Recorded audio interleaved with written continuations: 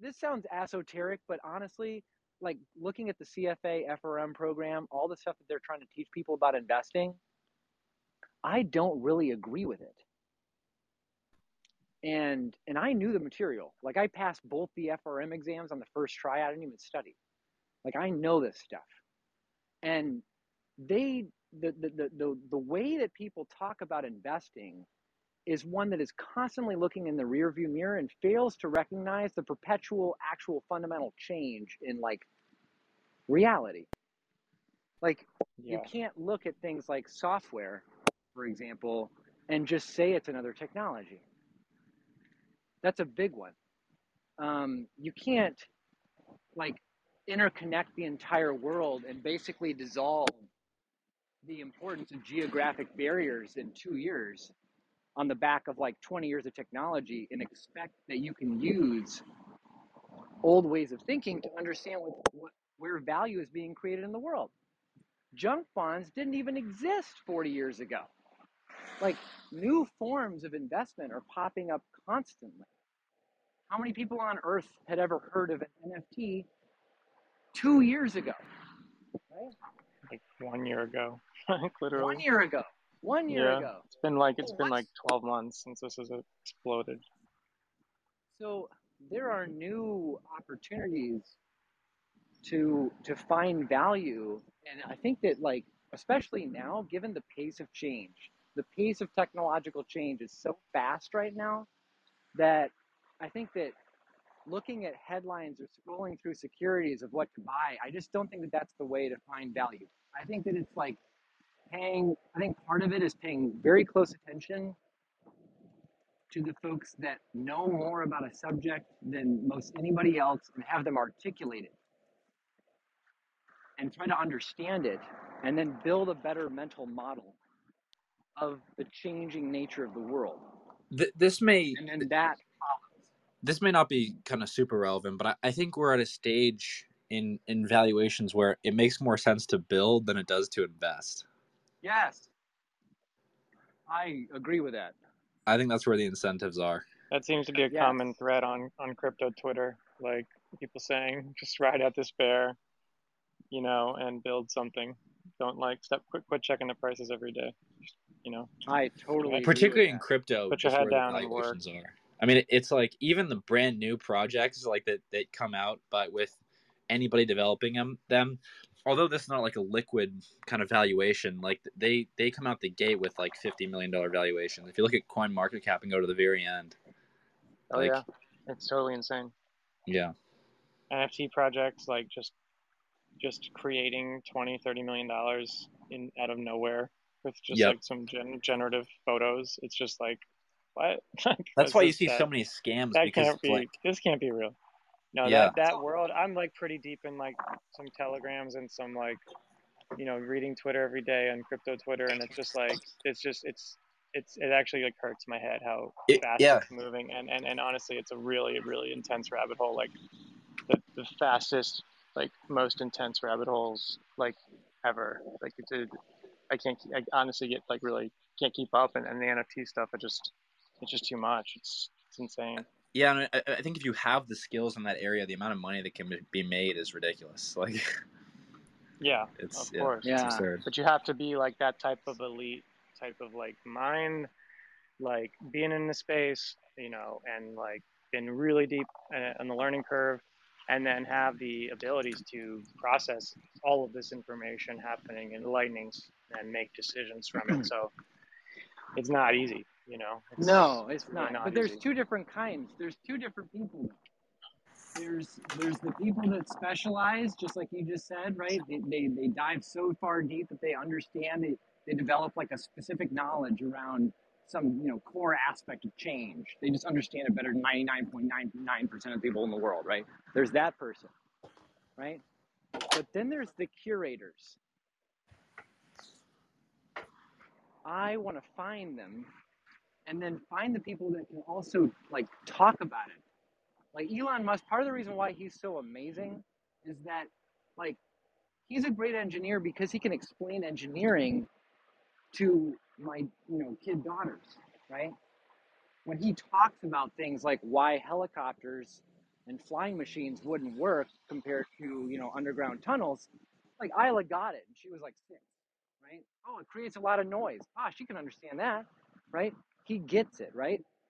Those folks, they're gonna see new opportunities. I'll give you an example. So I think communities are actually an asset class. I think communities are an asset class, and there are a lot of different ways you can create them. You can use DAOs, would be one.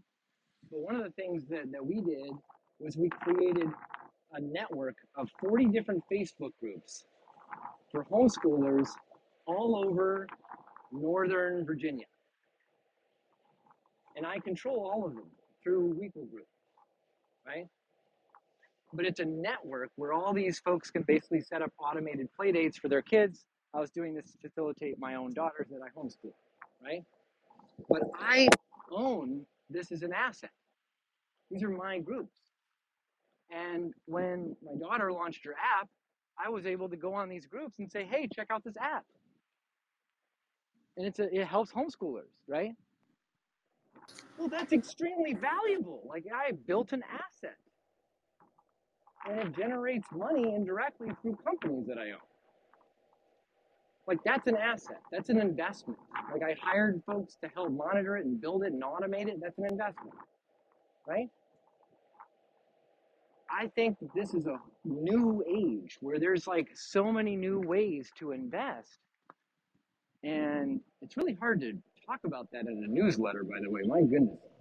Like, you guys are the guy that runs this it's not a DAO, it's more of like a group, but it's an NFT gated group. So there's like 250 NFTs, and to be in the Telegram group, you have to have one. The price of them now is like 15 ETH or something, or like the last one sold for like 25 ETH. So, joke. No, I'm hearing you. The guy that runs it, he made a tweet, and it was a really eloquent, simple tweet that I thought was really poignant to share, which was community is the new product. And I thought, you know, it was like, so that's like, is a very, like, the way he summarized that in one sentence was like, wow. It's like, it was so compelling. And I wrote it down. That's the kind of person in my notebook. Have on your Google notifications, because he can articulate reality so well. He's brilliant. Yeah, he's really, really smart. Him and his wife built Schmidt's Naturals deodorants and sold it to Unilever for like 9 figures. And now they run like you know, a VC, or, you know, a VC fund, and like they just like started this as like what they're sort of working on next. And it was crazy. They invited a bunch of mentors. They invited like 100 mentors who are like these like Twitter gurus, like these like celebrities, you know, on Twitter. And then they all gifted them this NFT for free, and they gave them an extra one to give to a mentee, like one person they invited that they liked, and that like seeded the group. And then from there, the membership groups became like, you know, then the NFTs became like free trading on OpenSea, and just kept, you know, bidding up. The last one sold for 25 ETH, exchanged hands. And everyone's in there just talking about NFTs and Web3, and like, it's like called CPG Club. So like the slant is a little bit about like consumer goods and like products, because they came from, you know, the deodorant business and creating natural deodorant and stuff like that. So that was kind of why I joined, to see what was going on. But but yeah, you know, community is the new product was his tweet, and I just thought that was like so eloquently stated, and it's really resonated in my head as like, this is the, you know, that really is the future, like you're saying. Well, you know, yes, community, and then how to actually leverage that and scale that. And why? But why community? Why community? Because that's when you really go down the rabbit hole on value creation right now. Why community? Well, you know, it's because it's human nature to want to associate with, you know, why are we talking right now in this call? It's like-minded individuals sharing common interests. And then, you know, and then that being scarce in the real world, like in your day to day, walking around your neighborhood and taking your kids to school and talking at the barbecues to all these like, you know, average dudes who are like lawyers who like don't care about investing and don't care about startups, and they're not founders, and like they don't share the same interests as me. Like, what am I going to talk to them about? Like how their law job is going, and like if they got a promotion, like, you know, like I don't, like I find I get my itch does not get scratched in the real world in my like day to day. So like I have to now seek it somewhere else, which now is like becoming friends with you, Joe, and like and Junaid and like having these conversations, it's like this interests me. Like I can't get it from like a poker game with my friends. Like I just like Yeah. I can't get it. So I must get it somewhere else. And everyone like I just think in general, while we're more connected than ever, we're also like lonelier as a like species than ever. Like people are very lonely these days, and I so agree that with that. to fill those holes, they'll seek it out with common passions and interests, you know, and make friends elsewhere, because as human social creatures, like you have to, or you kind of like, you know, you kind of like disintegrate as a human if you don't seek That's that out. true. Like That's so you true. can't just say, well, I don't need it, because then you sort of wither away and die, you know. So you must seek it out, and if you Oh can't yeah. get it in the real world with your like, you know, church or town hall or your kid's school or your barbecue or wherever, like, or your high school friends or wherever you used to get it, then you need to find it somewhere else. And then the internet comes in, and people will go join their Facebook groups or go, you know, do their Instagram thing or wherever. They'll then use it as that new rabbit hole to like find that and Yeah. fill that Yeah. hole. Yeah. Well, so here's where this all ties together with investing, but also like human nature, because to me it's all kind of tied in together. Um, you're talking about how there's the real, and then there's the virtual. That was your words. Now I don't know if you meant it or not. It doesn't really matter if you did. I It's the did. way that a I lot mean, of I did. people.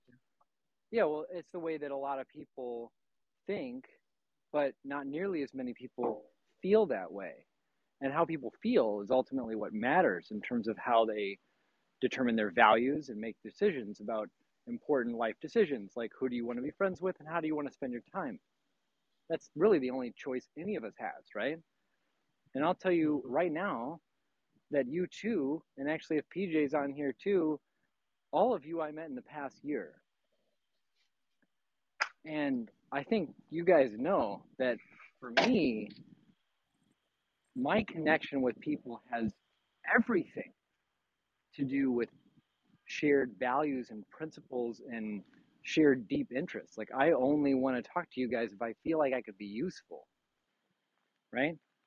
And to me, that drives my decisions. I did a podcast on that in September, basically saying there's a bear market in geographic and genetic relationships. And I agree with that completely.